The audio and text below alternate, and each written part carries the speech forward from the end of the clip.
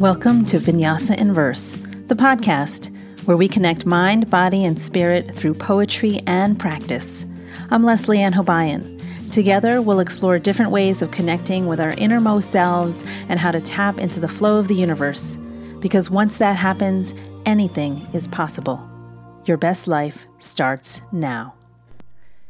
Hey loves, welcome to another episode of Vinyasa in Verse. How are you on this beautiful morning? I hope that wherever you are taking some time out of this busy holiday season to pause, to take a deep breath in, feel that breath coming into the body and nourishing you, and to let it out. So, happy holidays to everyone. I just wanted to wish you all the best as we close out 2020. I also want to say happy solstice. So for those of you that celebrate, as I do, the winter solstice, this is a time of renewal, a time of new beginnings. For myself, I see it as the actual new year because it is when the sun begins to lengthen its time on our part of the world. And so it's a prime time to sit in that darkness and plant the seeds of intention for what you'd like to come to fruition in the year ahead. Now, when you're hearing this recording, if you're hearing it on the publishing day of Wednesday, the solstice was a couple days ago. So it's not too late to set your intentions. If you're just listening to this now and you're like, oh my God, I didn't set my intentions. It's okay. It's okay. It doesn't have to be exactly on the day, but please do that today or tomorrow so that you can still take advantage of this energy shift. The Great Conjunction was also on Monday, the 21st. And there's some really potent energy happening with Saturn and Jupiter coming together in the sign of Aquarius, which the big deal is, for those of you that don't know, the big deal of this is, other than the fact that you could see Saturn's rings with the visible eye from Earth, which is freaking amazing. I didn't get to see it because it was cloudy where I was. I was kind of bummed about it, but my friend saw it and she's in Colorado. And I was like, wow, she could see Saturn's rings. It's crazy. Not only is this a scientific, astronomical, awesome moment, I think they said something like this is the closest these planets have come together since like 16 something or other. I can't even remember the year, like medieval times, or maybe it was 1200. I don't know. But aside from that astronomical moment, there's also some astrological energy to that where the conjunction of Saturn and Jupiter are coming into Aquarius is significant because this is the first time they've moved into an air sign. So they've been coming together in earth signs for the last 200 years. And now with this movement into Aquarius, which is an air sign, things are really starting to shake up. I mean, if 2020 wasn't already a sign of that, well, buckle up because there's more ahead.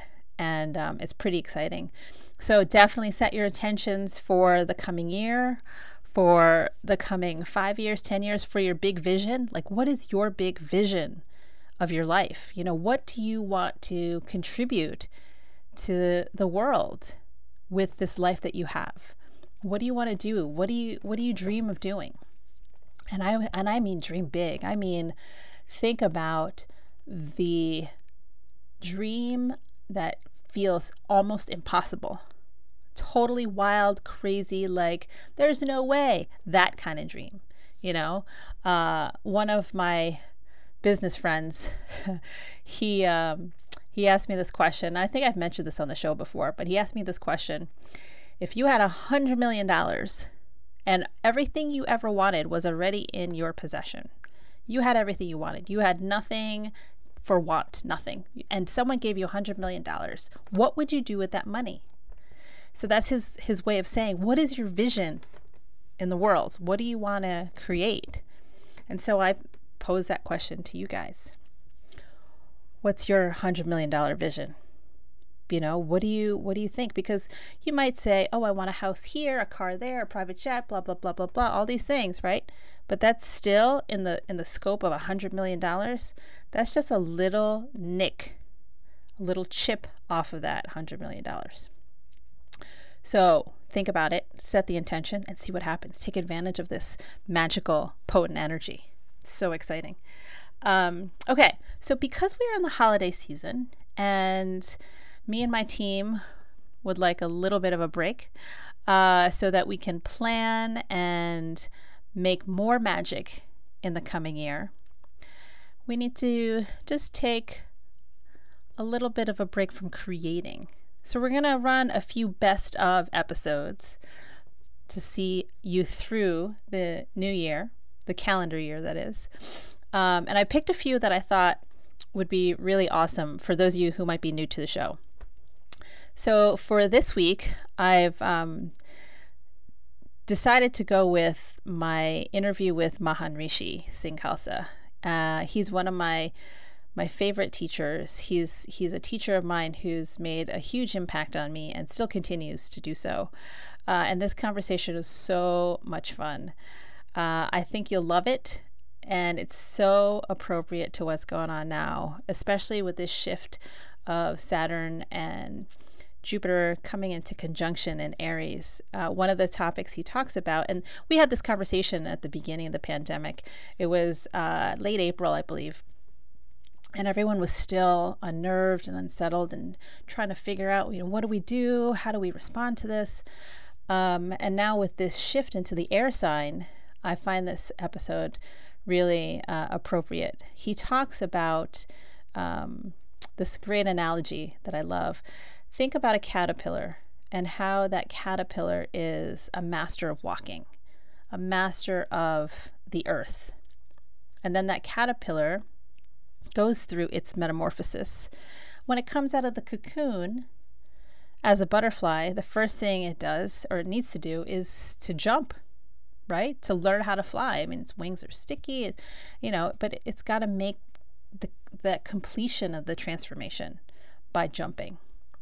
And so then the butterfly that was a caterpillar can then work towards being a master of the wind, a master of the air, which is actually so needed now that we are shifting into the energy of the zodiac air signs.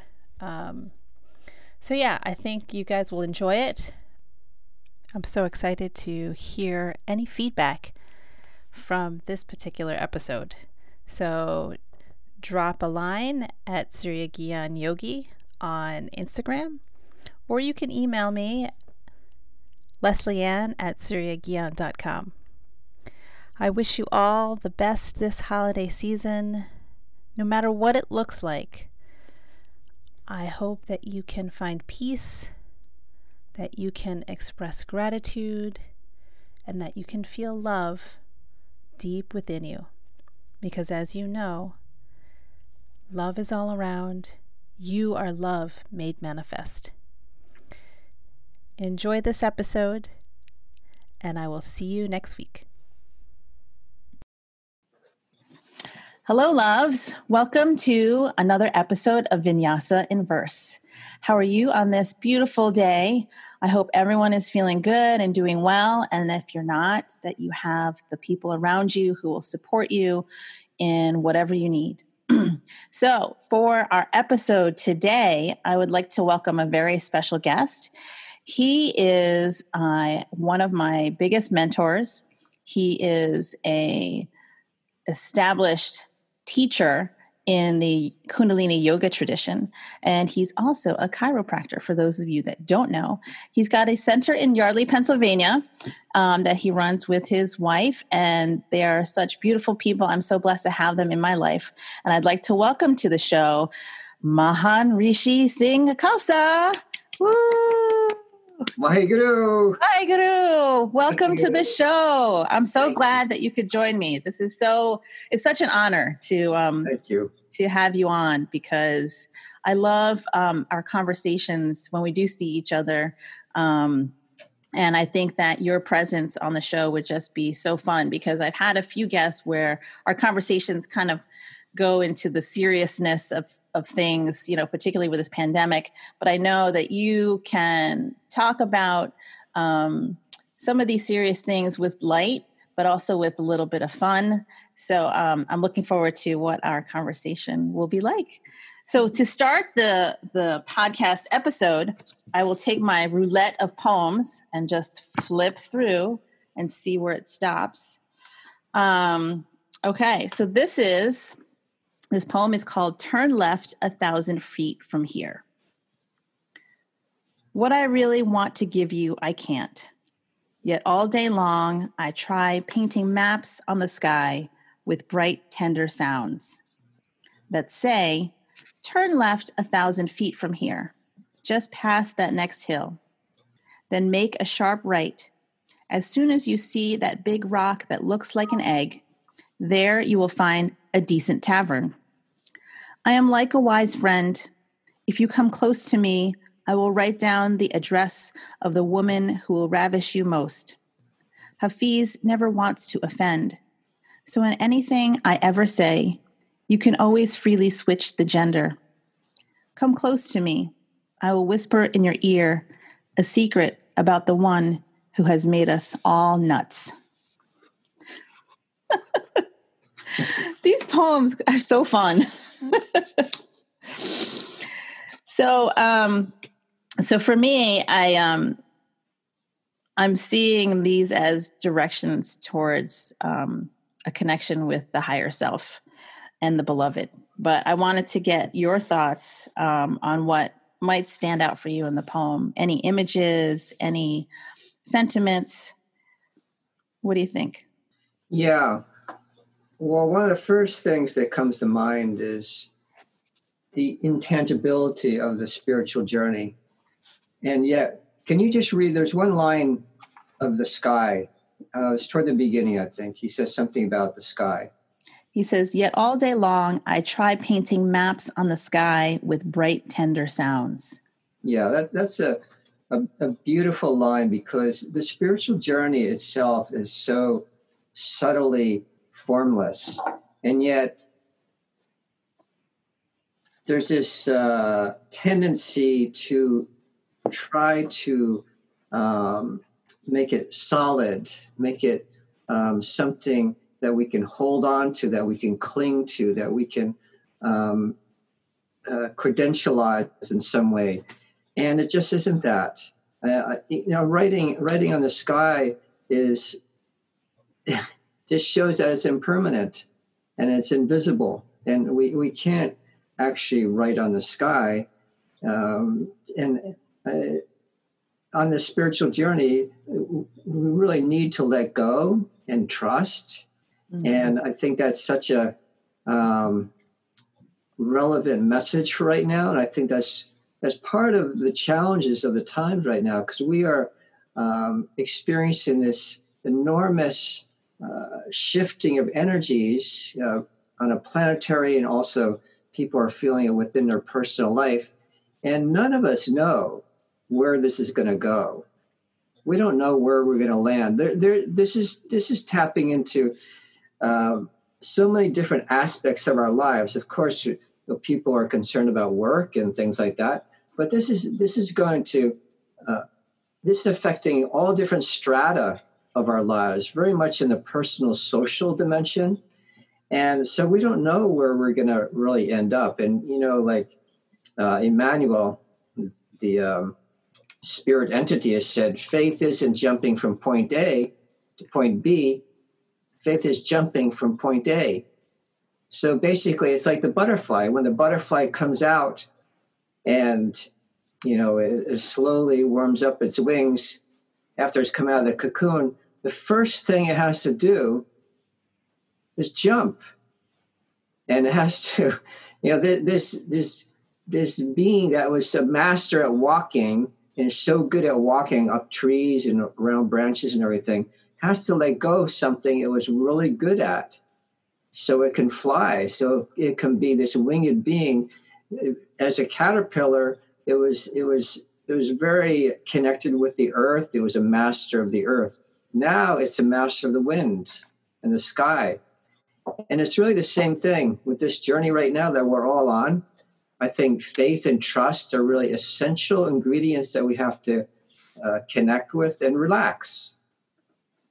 Faith, trust, and relax in the flow. And what's in many ways what's happening is so incredibly essential to our planet and in our personal lives that people can stop grasping for the familiar, for the past, because that familiar in the past was created a very sick planet and a dysfunctional planet. And so if people can let go and just be, allow the past and these patterns to diffuse, we can fly. We can have something really beautiful ahead for us. Well, that's beautiful. And I love how you really honed in on the caterpillar being a master of walking, of being earthed and grounded. And then suddenly it's this thing that now becomes, part of the air and airborne and doesn't have the solidity of being on earth. But what I wanted to ask you was, you're saying just let go, and people listening, including myself, I'm like, that's easier said than done. So how do you do that? Because I think that, yes, we can have faith and trust, but how do we get there? Because a lot of people, this is the unknown for everybody. A lot of people are saying, when we get back to normal, when we do this, when this is all over, I'm going to do this, that, like, they're going to, in their minds, go back to what it used to be, which, if you really think about it, I don't think that's possible, but it's something familiar that we're holding on to because we can't imagine what the future will hold for us or unfold. So so there's a few questions here. How do we let go and trust and have faith?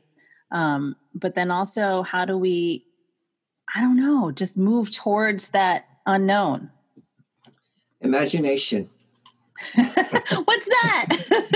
This is one of the things that happens with, let's say, maybe adulthood. As children, we are born with this incredible facet within our being to have a sense of curiosity, a sense of exploration, a constant experience of experimentation, constant sense of discovery, imagination, curiosity, all these things. And then as people go into somebody training to establish themselves in the world, a lot of energy goes into credentializing the sense of self. And the sense of self is projected into the world and into work and creating whatever to work, to survive. And these aspects of discovery, of curiosity, of astonishment, of wonder, of exploration become buried in the survival mentality of just maintaining status quo, or what happens also, which is a really an unfortunate distraction, is to increase the material quality of someone's life. So the material quality, there's nothing wrong with having beautiful material quality in one's life. But when one's energy is consumed by that, and one's attention and sense of self-worth is built on material well-being or material aspects, then we get really sidetracked. And one of the things he says, go left, okay? All right, so if you go left, that sets up a whole flow of probabilities. If you go right, it sets up a different set of probabilities. So we want what this says also is how we're making our choices. And so awareness and consciousness is the foundation for making really healthy choices. And as we do that, we're going to do things that are in alignment with our heart. And I sense this is a time on the planet, on environmental level, also personal level, that we can realign with our heart and what's really essential. We're due to the necessity, we're having to simplify in many ways. And And also, I'm finding for myself, pausing and noticing things, the simple aspects of life, and really appreciating them with a much greater sense of gratitude. Yeah. So I think that the journey requires us to tap into a part of ourselves that we've neglected. And I think that's really important. Other aspects have obscured our awareness of the essential things in our life, like our families and like the planet and our hearts and soul and spirit. And we've given our attention to other things. So I think this time is just allowing us to get back to our heart and trusting that. And trusting that and being in that flow of creative imagination and creative spirit, we can let go and we can have a birth of something new. Well, yeah, and it's trusting that whatever births, whatever comes forth is the next right thing, which is hard because a lot of people are going through suffering and pain. And, you think about those families who have lost loved ones to COVID-19, and they might be thinking like, where am I supposed to, get this idea of faith and trust? I just lost my mom or my dad or, whoever. So there's a lot of pain. Yeah. I my heart goes out to everyone, and everybody's suffering on some level with this. So, I mean, that's the really one of the most devastating scenarios of this whole situation is losing loved ones and what comes out of that experience afterwards. Hopefully, it will deepen other relationships that people have with a greater sense of appreciation. Hopefully, we can all come out of this with some greater sense of appreciation for what we have, and realizing that, with this situation, there is choice as to how we want to navigate it, and we can find a place within us that is new or something that we've neglected. That's really important to us. Yeah. And I think it's important what you said about choice. A lot of us forget that we have the power of choice in how we respond to whatever is happening in our life. But I know that for those that haven't yet started the spiritual journey, feel lost and feel like, how am I supposed to be okay with this tremendous loss, for example, or with losing my income, my source of income? How am I going to pay the bills? How am I going to feed my children? What are some ways that people can begin to not only be with themselves in a quiet conversation, but to change their mindset, to change the choices that they're making in how they're responding? Like what can they do? Yeah, well,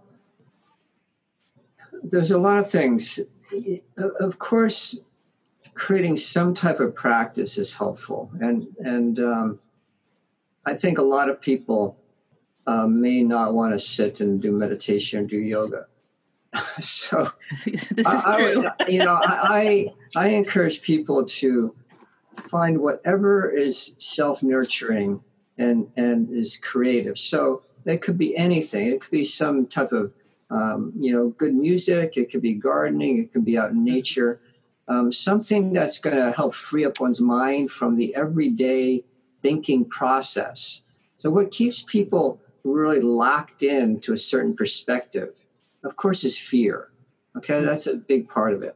But also just a limited perspective on things. And so however we can expand our view is really important, because most people are traveling around, they're looking through a little pea size or pinhole into the universe. And so if you're looking through a little pinhole and all you see is what you've lost and all you see is what you're familiar with, it's going to appear as though your choices are extremely limited. So that's why I keep coming back to imagination, because imagination connected with heart and our intuition. And as we do that, this pinhole expands and opens up, and we take the glasses off, and we realize, wow, okay, there's all these things available and all these possibilities. And so one of the things people want to be careful of is not making choices just out of survival. We live in a country that provides incredible possibility for the expression of creativity. I mean, our country bows at the altar of individual empowerment, and so it's wide open as to what people can do in the material plane in many ways. And so people want to be careful not to attach to what's familiar. I mean, how odd would it be for the butterfly to attach to its legs? And do you ever see a butterfly walking around on the ground? So awkward. I mean, yeah, it'd be awkward. It'll be weird, right? You see a butterfly, it has these amazing wings, and yet it's attached to walking because that's what it used to be good at. And this is what people do. They get attached to what they've been good at in the past, even though it's not actually something that's enhancing their well-being and their wholeness. And so I encourage imagination. And this is an opportunity. Things are going to come back in different ways. And actually, there's going to be tremendous openings due to this. There's going to be new possibilities. And people are working through opening up, pushing through, also just creating through their infinite awareness, other ways to do things. And it's going to come through. So there's going to be more. I mean, the veil of separation is so thin right now. So there's a lot of possibility. I would say imagination. Yeah. And finding environments, don't just be stuck in front of a screen all the time. Get out and talk to the sky. I mean, that's such a perfect, beautiful analogy. Talk to the sky, talk to the flowers, talk to the earth, talk to the wind, and messages will come through. I love that. I love that because it makes it accessible to people who are like, I can't sit for meditation, like I'm too, like, I got to move around or whatever. And so I love the invitation to have people engage with what feels good for them, where they're just doing it because they enjoy it, not because it's productive, not because it's something that produces a thing, right? And I think that's really important. That will help to facilitate the opening of imagination. Because like you said earlier, that we forget as adults, we forget what it's like to explore and to, not everybody, but most of us, we get indoctrinated in this society to become a worker, right? A productive worker of our culture, that we forget to invent things, to explore. And I think that this moment, and you said it really wonderfully, is that it's an opportunity to create. And you see people, like you, for example, holding classes on Zoom, and like, would you ever think that you would be holding Kundalini yoga classes virtually, and the whole idea of it is bizarre, but it's happening. And that's just a small example. So who knows what else is going on out there? I think there's such a tendency in modern cultures now, in particular, especially with the Industrial Revolution, there's nothing wrong with it, to be productive and to accomplish and achieve. I mean, it's one of the ways that we feel fulfilled and all in life. But it's not just about, life isn't just about producing and achieving. Right. And so this aspect of doing nothing is really important. And, if we look at indigenous cultures, of course, there's a lot of work in living in an indigenous natural environment. Of course, here, a person could be out gathering food or building or whatever, collecting firewood or whatever they need to do for their survival. But there's also time for just being, and there's time for being in nature. And it's not just about producing and letting yourself be, your identity and self-definition being being defined by what you produce and what you accomplish. I mean, what people always ask the question, what do you do? Right. Yeah. Hey, like that's the first question after they introduce themselves, right? Yeah, to get a sense of you're doing is part of your identity, right? Is a part of who you are. So a lot of what people are doing is totally disconnected from their heart and their inner being, unfortunately. In a very mechanized and technological world now, people are doing things that they might be good at, but not necessarily really feeding their higher self or their heart and soul. Mm-hmm. Yeah. I as you were talking, I was thinking about how people generally they think they're good at something, they do it well, then maybe that's the thing that they're supposed to do, but forgetting the connection to the heart and needing that heart. Like, I could be good at graphic design. I could make social media posts that look fantastic. Is that connected to my heart? Me personally, not necessarily, no. But, a lot of people, what they do is they find that one thing that they're good at, they hone in on that, but then they leave their heart, they leave their inner child behind, that then they become this identity that's tied in with what they're doing. So now with this quarantine, with this pandemic, not everyone, but most people have lost their sense of identity. Because they're not at the job that they're used to doing, which gives them that purpose. Mm-hmm. And so there's probably a lot of scary things happening out in the world, like, energetically or mentally.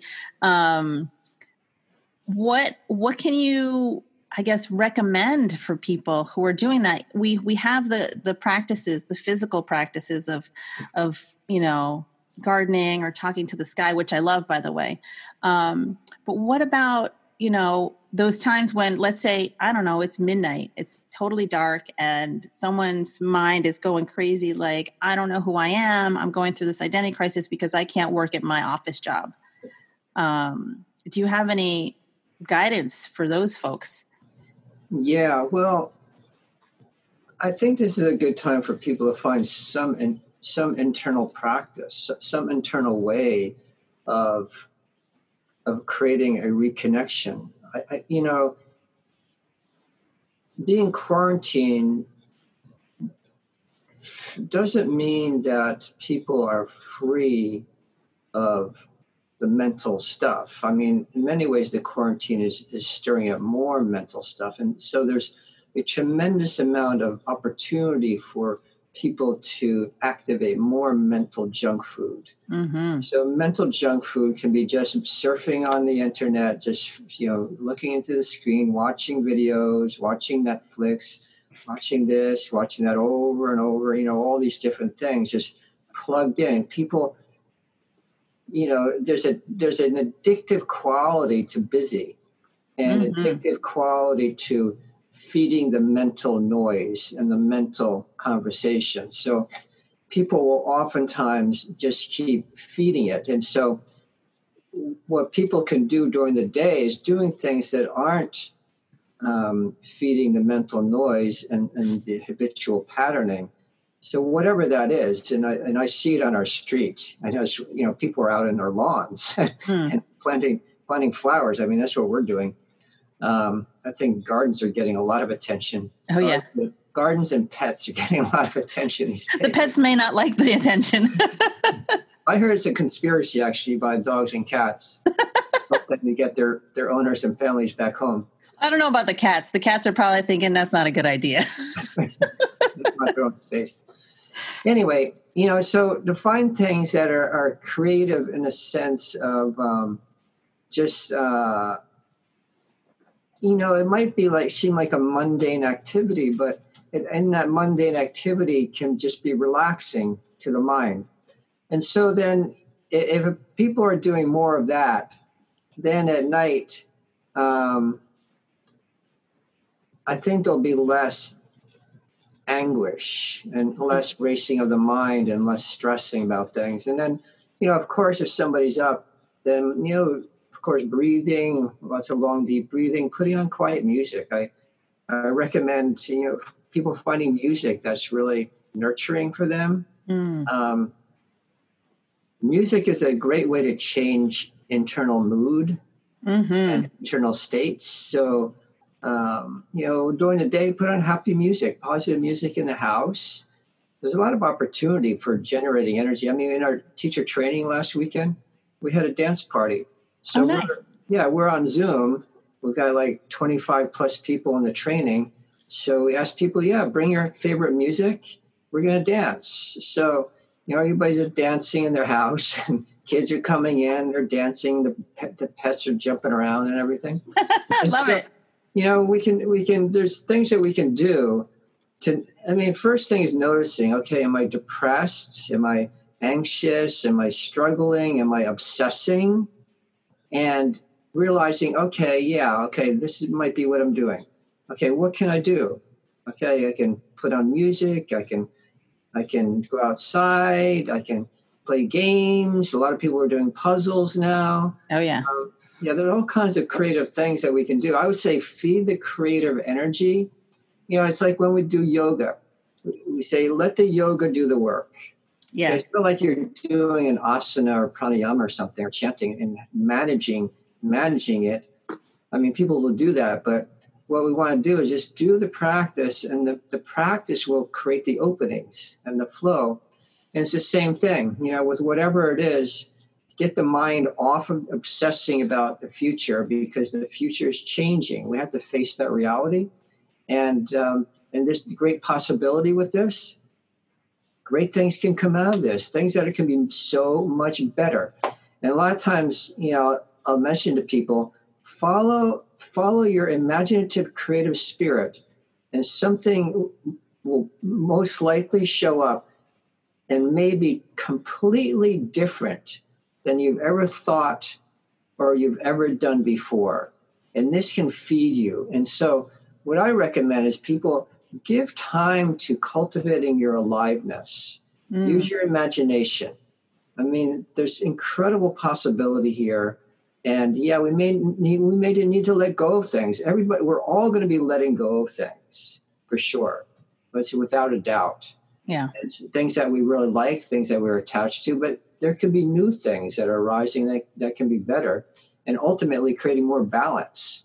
I mean, we're the planet is incredibly dysfunctional now. So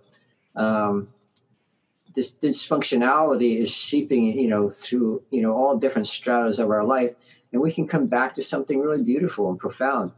I mean, there's a lot of things we could do. Yesterday near Bakar, my wife, she had a cooking class with our family. So nice. One family member is in Montauk, New York. Another part of our family is in Phoenix, Arizona. Another part of our family is in Seattle, Washington. So all of them were together cooking and, creating vegan raw pizza. And, it's just a fun, creative thing. So a lot of things we can do together, and that can actually cultivate better family relations. Yeah. Yeah. I was thinking as you were talking that, I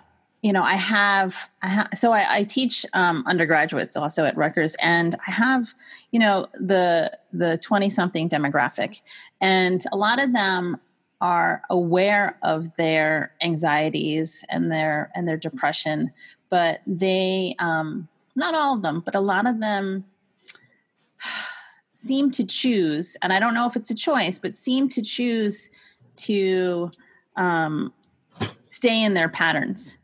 And I know that there are certain levels of engagement with anxiety and depression where it's physiological as well. It's not just a mental, like, oh my God, I'm so depressed, but there are some real physiological things happening. So I don't know if what, this idea of just simply nurturing your creative energy and working towards that, I don't know if they choose that. Do you know what I mean? Like, I'm seeing some students that they just kind of like, like they don't seem like they want to choose to get out of the dark place that they're in. But I'm not in that position, so I can't say, hey, just buck up and, pick yourself up and choose differently. So I didn't know if you had any thoughts on that. Well, it's difficult. I mean, we're all subject to our conditioning. So our conditioning serves itself. It's not our conditioning, our karmic patterns, our habitual unconscious patterning is serving its own agenda. It's not serving us. So we all have patterning that we are unconsciously caught in without knowing it. And what happens is this conditioning will perpetuate itself until we are exposed to a different reality. And until that reality becomes stronger and has a greater presence than the current conditioning and habitual patterning. So, yeah, I mean, in the depressive states, we just shrink down. You know, I was talking about the pinhole. Well, the pinhole is like almost microscopic now. It's so internalized and it is so self-directed in a way that's really difficult to emerge from. And so I recommend people just try something new. Just try to experiment. I say experiment, because in an experiment, if it doesn't work, you just do it different. And just try. Just realize, it's hard to talk to somebody and say, okay, you have choice. Okay, right. When that choice spectrum is so contracted and so narrow, and it feels like there's no choice because the mental mood is so repressed and suppressed to see anything. Yeah. So, do you know the metaphor, the analogy of the frog in the well? I'm thinking of that. How the frog in the boiling pot. Well, no, I don't know that one. You can share that one. I was thinking more of there's a frog in the well and he thinks that that's his whole world, that that's the universe. Oh, yeah. You know, and doesn't know that there's this entire vast landscape beyond the confines of the well. So I think about that as you were talking about the pinhole. But what's the frog in the boiling pot? There's a lot of frog analogies. I'll give you one that's similar to yours. That was given by Einstein. Einstein said the perception of the universe of most people is like that of a frog 30 feet deep in a muddy pond looking up toward the sky. That's a great analogy. I mean, the water is the mind, and the mud is all the thinking and all the emotions. And so what do we see? We don't see anything really. And so what meditation yoga does is it at least gets us above water. So we can see, okay, yeah, there's all this possibility. The one with the boiling water with the frog, it's if you have boiling water and a frog jumps into that boiling water, it'll jump right out again. Yeah. But if you put a frog in water and you slowly increase the heat, the frog doesn't know to jump out. It will boil to death. Oh. And that's really a perfect analogy of what's happening to the planet right now. Okay, we're doing it to ourselves, and we don't know. We're not waking up. And also, if there's a great Zen haiku, the frog rises to the surface by the strength of its non-attachment. Oh. The frog rises to the surface by the strength of its non-attachment. Wow. It's such an important message because on some level we need to let go. So if the frog is clinging to the bottom of the pond, it's just not going to rise up. Yeah. The same with humans. Yeah. But that last line, I mean, with haiku, like traditionally, structurally, that last line is the one that turns and takes you by surprise. And that one did it because I was thinking about the frog, and then all of a sudden the word non-attachment comes in. I was like, oh, yeah. That's a good one. I'm going to have to write that one down. Good. Amazing. So just thinking about, this idea of it's a moment of spiritual awakening, as a lot of people are saying. It's a moment of shifting energies in the world. And I had asked, so what do we do with this? And, people want to go back to how it used to be, which, as the days go on, as the weeks go on, it's slowly occurring to most people, not all people, that you can't necessarily go back to the way it was.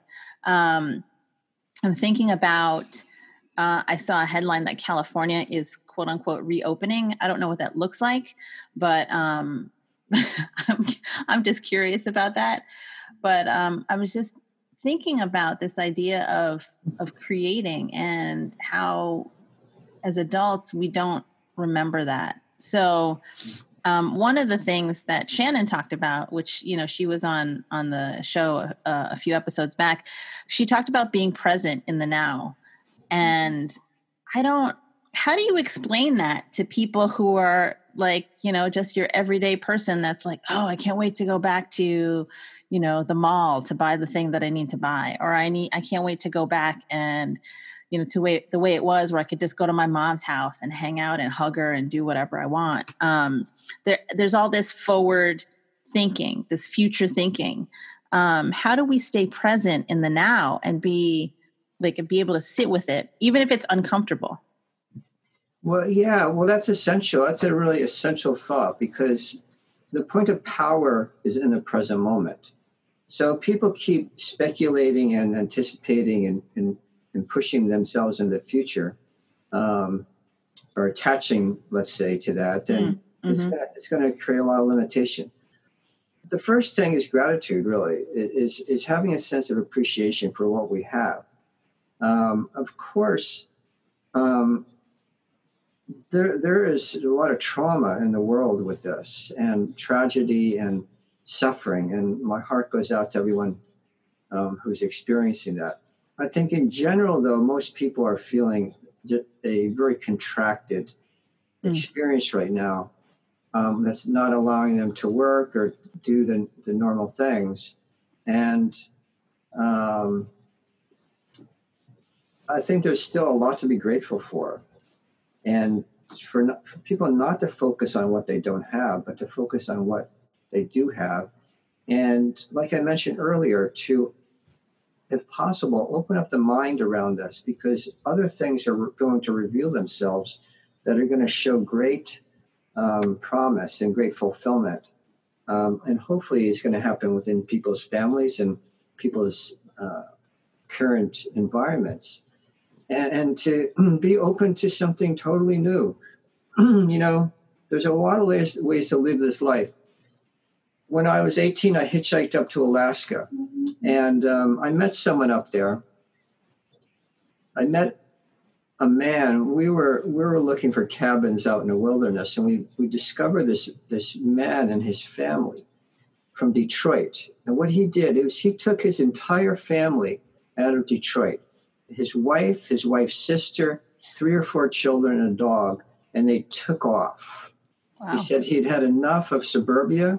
He had enough of cutting lawns the way everybody does. And they took off. They just went up to Alaska with totally the unknown. They lived on a dock for weeks with his family. And then they eventually found a cabin out in the woods. What this requires in many ways is innovation and creativity. And so what he was doing with his family, they've been there for a couple of years now. They lived through the winter and everything. They would plug up the holes in the cabin with mud, glue, and straw or grass. Mm. And anyway, I'm bringing up this story because I said, wow, the kids were so happy. They're just so happy. They're just running around. And I said, wow, your grass is really high. I guess you don't cut it. He says, yeah, I'm not into cutting the lawn anymore.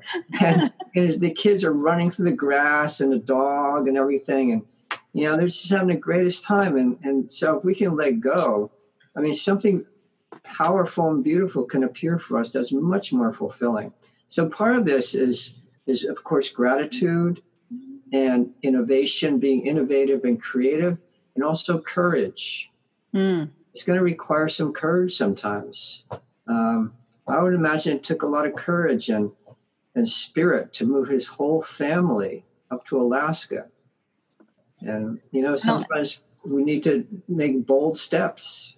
Yeah, but a lot of trust too, right? I mean, he had the courage, but he also trusted that whatever was waiting for him was what it needed to be. Yeah, and trusting his own inner resources. I mean, Right. this is what we want to learn as well, that we have inner resources of empowerment that I mean, people are learning it now, but in these current environments, but we can tap our inner resources and power in a lot of different environments. And I think that trust is knowing that there's a part of ourselves that can do this. Yeah, and again, it's with the forgetting. I want to tell you, like, during this conversation, I'm seeing a pattern of like us adults just forgetting a lot of stuff, forgetting that we have choices in how we respond to what's going on in our lives, forgetting that we can trust ourselves to have our own backs, to have that we're equipped to take care of ourselves. Right. So maybe this is a moment of remembering. Maybe this is a moment of us, no matter what's going on in our lives, to just remember who we are and get back to the essence of who we are.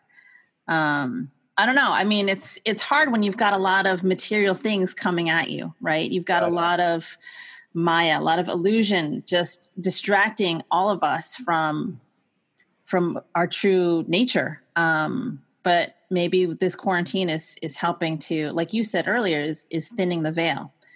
Yeah, I think also that we're going to notice how we create our own self-imprisonment by, Yes. by having to pay off all the bills of things and all these things that we've accumulated that we have to take care of and manage. And maybe we don't need all these things. And, Right. I was talking with Stephen Gaskin. People probably don't know him, but he was a well-known hippie teacher in the 1960s in San Francisco. And what he did was they took off from San Francisco in a caravan, all these huge buses packed with people. They drove around the country, and then they found land, 1,700 acres in Tennessee. And they created their own farm. It's called The Farm. It's one of the biggest original hippie communes in the world. And so anyway, I went down to interview him. His wife, Anna Gaskin, was very well known for natural childbirth. And so my daughter was starting to be a midwife. So she wanted to study with her, of course, and I wanted to interview Stephen Gaskin.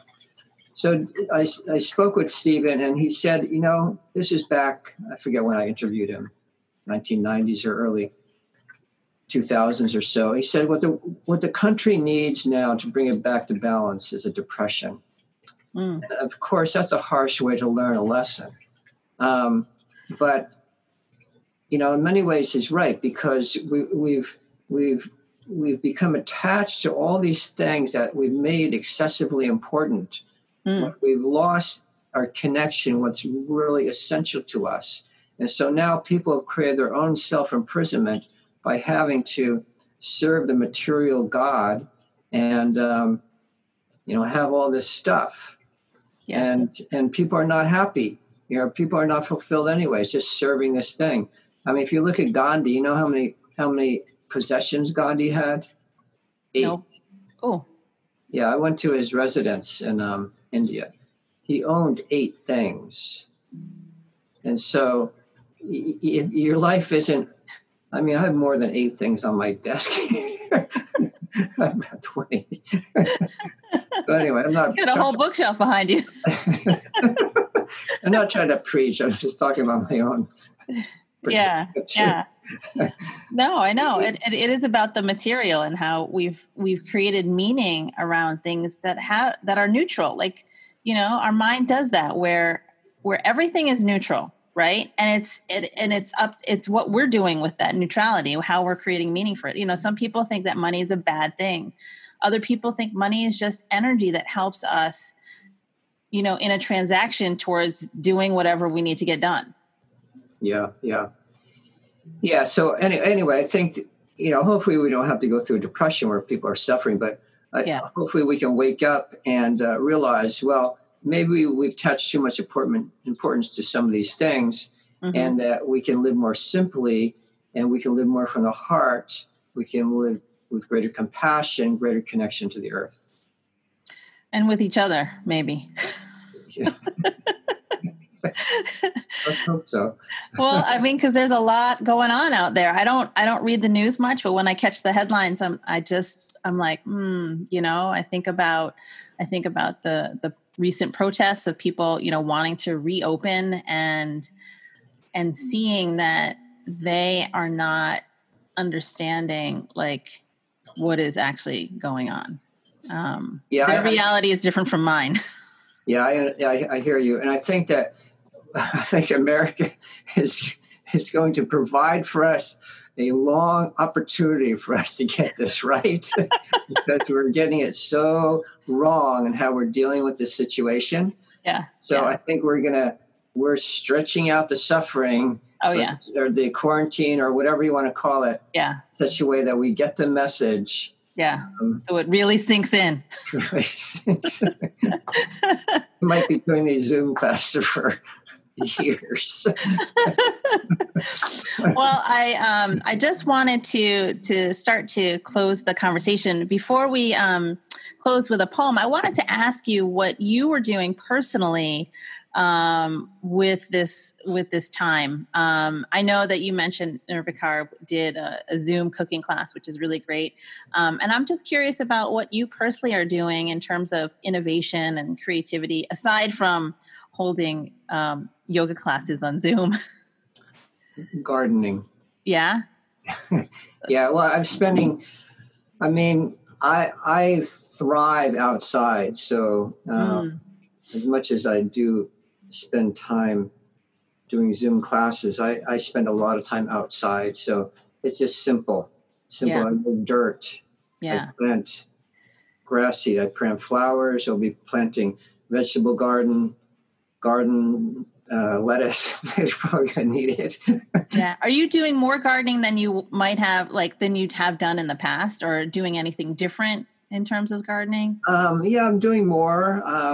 I've done a fair amount in the past couple of years, and I found it's a release. It's a way for me to express my creativity, and also I find the outdoors and nature a real refuge for me. Yeah. I plan as the weather permits and things to be outside a lot more on hikes, while I'm hiking, things like that. I'm doing a lot more music in terms of practicing. Yes. Being that we're busy doing other things, I'm getting back to my instruments. Yes. I want to put energy into my language development, things like that. Yeah, of course, I'm cleaning the house. Our basement, which is like the subconscious of our house, we're stuck a lot of stuff down there I didn't want to look at. So I got to start that soon too. Yeah, I think animals are getting attention. Hopefully, our children are getting attention. The gardens are getting attention. Yeah. Things are getting cleaned out. I think a lot of things are being addressed that probably have been put in the background for years. Yeah, yeah, and I love all the things that you just said, because I'm thinking about the basement as the subconscious of the house, and I'm like, yeah, I got to clean that out. But also you said gardening, and I as you were talking, I was imagining you out there creating like this huge landscaped labyrinth. Meditative labyrinth, rock garden type of thing, but not to put any projects on you, but and then I'll come over to help you harvest the vegetables. Okay, yeah, we'll have a lot of lettuce for you. Because I'd rather go to your garden than to the grocery store. Yeah, well, we planted a lot of pansies, and the deer like the pansies for dessert after they've eaten. Oh yeah. Gotta watch out for those deer. The deer and the little critters are loving our gardens. They're like gourmet. I know. It's like, wait a minute. I was going to eat it, not you. My kids wanted to plant a blueberry bush, and I was like, unless you just want to feed the birds, I'm not going to do that. Oh my gosh. But anyway, Maharishi, I want to just say thank you for giving me your time to talk, because it's always wonderful to hear you speak. I don't know if you noticed, but I was taking notes just like always. Anytime you talk, I'm like, oh, I got to write that down. Even though I have a recording of this and I could probably listen to it again, there's something magic about hearing you and then just being able to write it down right away and be like, okay, this is a mental note for me for later that I'll try to implement. So I really appreciate you sharing your perspective and your wisdom and your light, of course, always. Oh, thank you, Sue. It's my honor to be part of what you're doing. So do you have a poem that you would like to share with the listeners? I have a poem that we've read often on retreats in the past. And then I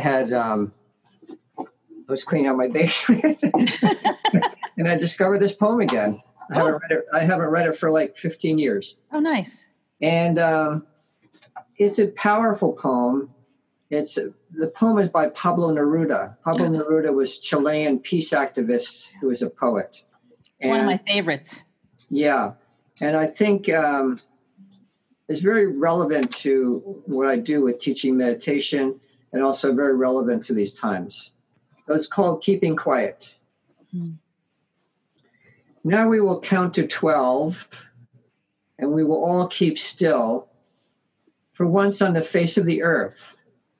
Let's not speak in any language. Let's stop for a second and not move our arms so much. It would be an exotic moment, without rush, without engines. We would all be together in a sudden strangeness. Fishermen in the cold sea would not harm whales, and the man gathering salt would not look at his hurt hands.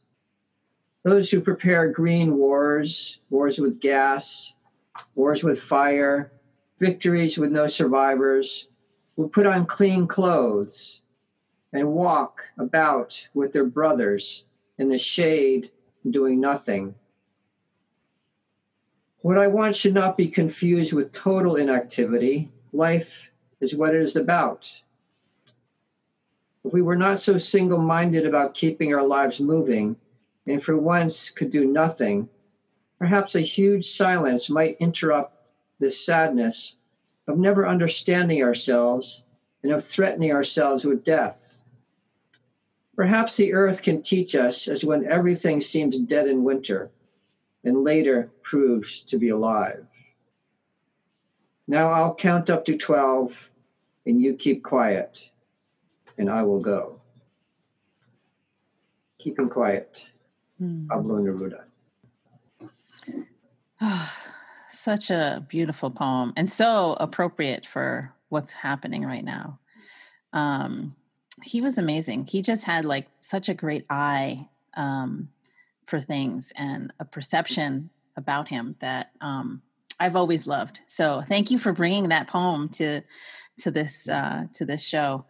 You're welcome. Also, here's a proverb. A Spanish proverb. Oh, yeah. How wonderful it is to do nothing and then to relax afterwards. Oh, I love that one. That one I think we all need to do.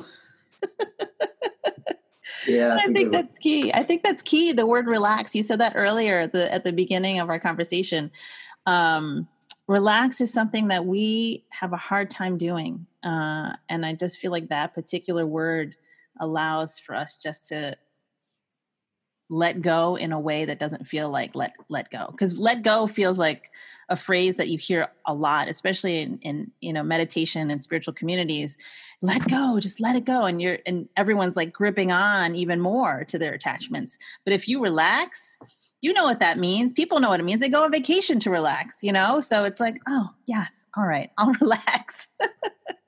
Yeah, and also serving the part of our being that is really nourished by contentment. Yeah. I was sitting last night before meditation and before meditation class and just really in a contented state and realizing contentment is really known to us when we can just be, and there's that inner driven mechanism within us. Let's go, like driven to having to be someplace else, having to do something, having to accomplish something, having to be somebody. And when all that just relaxes, then there's contentment. And I think ultimately what people are seeking with all the achieving and accomplishing and doing, is to ultimately be in a space of, okay, this is enough. I'm in a state of peace now. I'm content. Mm-hmm. And we want to allow that to be really in the forefront of our intentions and our consciousness as we're doing everything. Yeah. I think that's an important key. In all dimensions, whether it's a material dimension or spiritual dimension. I mean, people seeking and trying to achieve something spiritually. I mean, it's another facet of the ego. Right. When you want to achieve enlightenment, in spirituality and spiritual paths, it doesn't make any different than like achieving enough money to go buy a Lamborghini or whatever. Exactly the same. Right? Yeah. It's the ego. It's attachment. Yeah. Thank you, Maharishi. I really enjoyed it. And to close our episode, as I do every episode, the divine light in me bows to the divine light in you. Namaste. Namaste. As we like to say in Kundalini Yoga, Sat Nam. Sat Nam. Much love to you and all your listeners.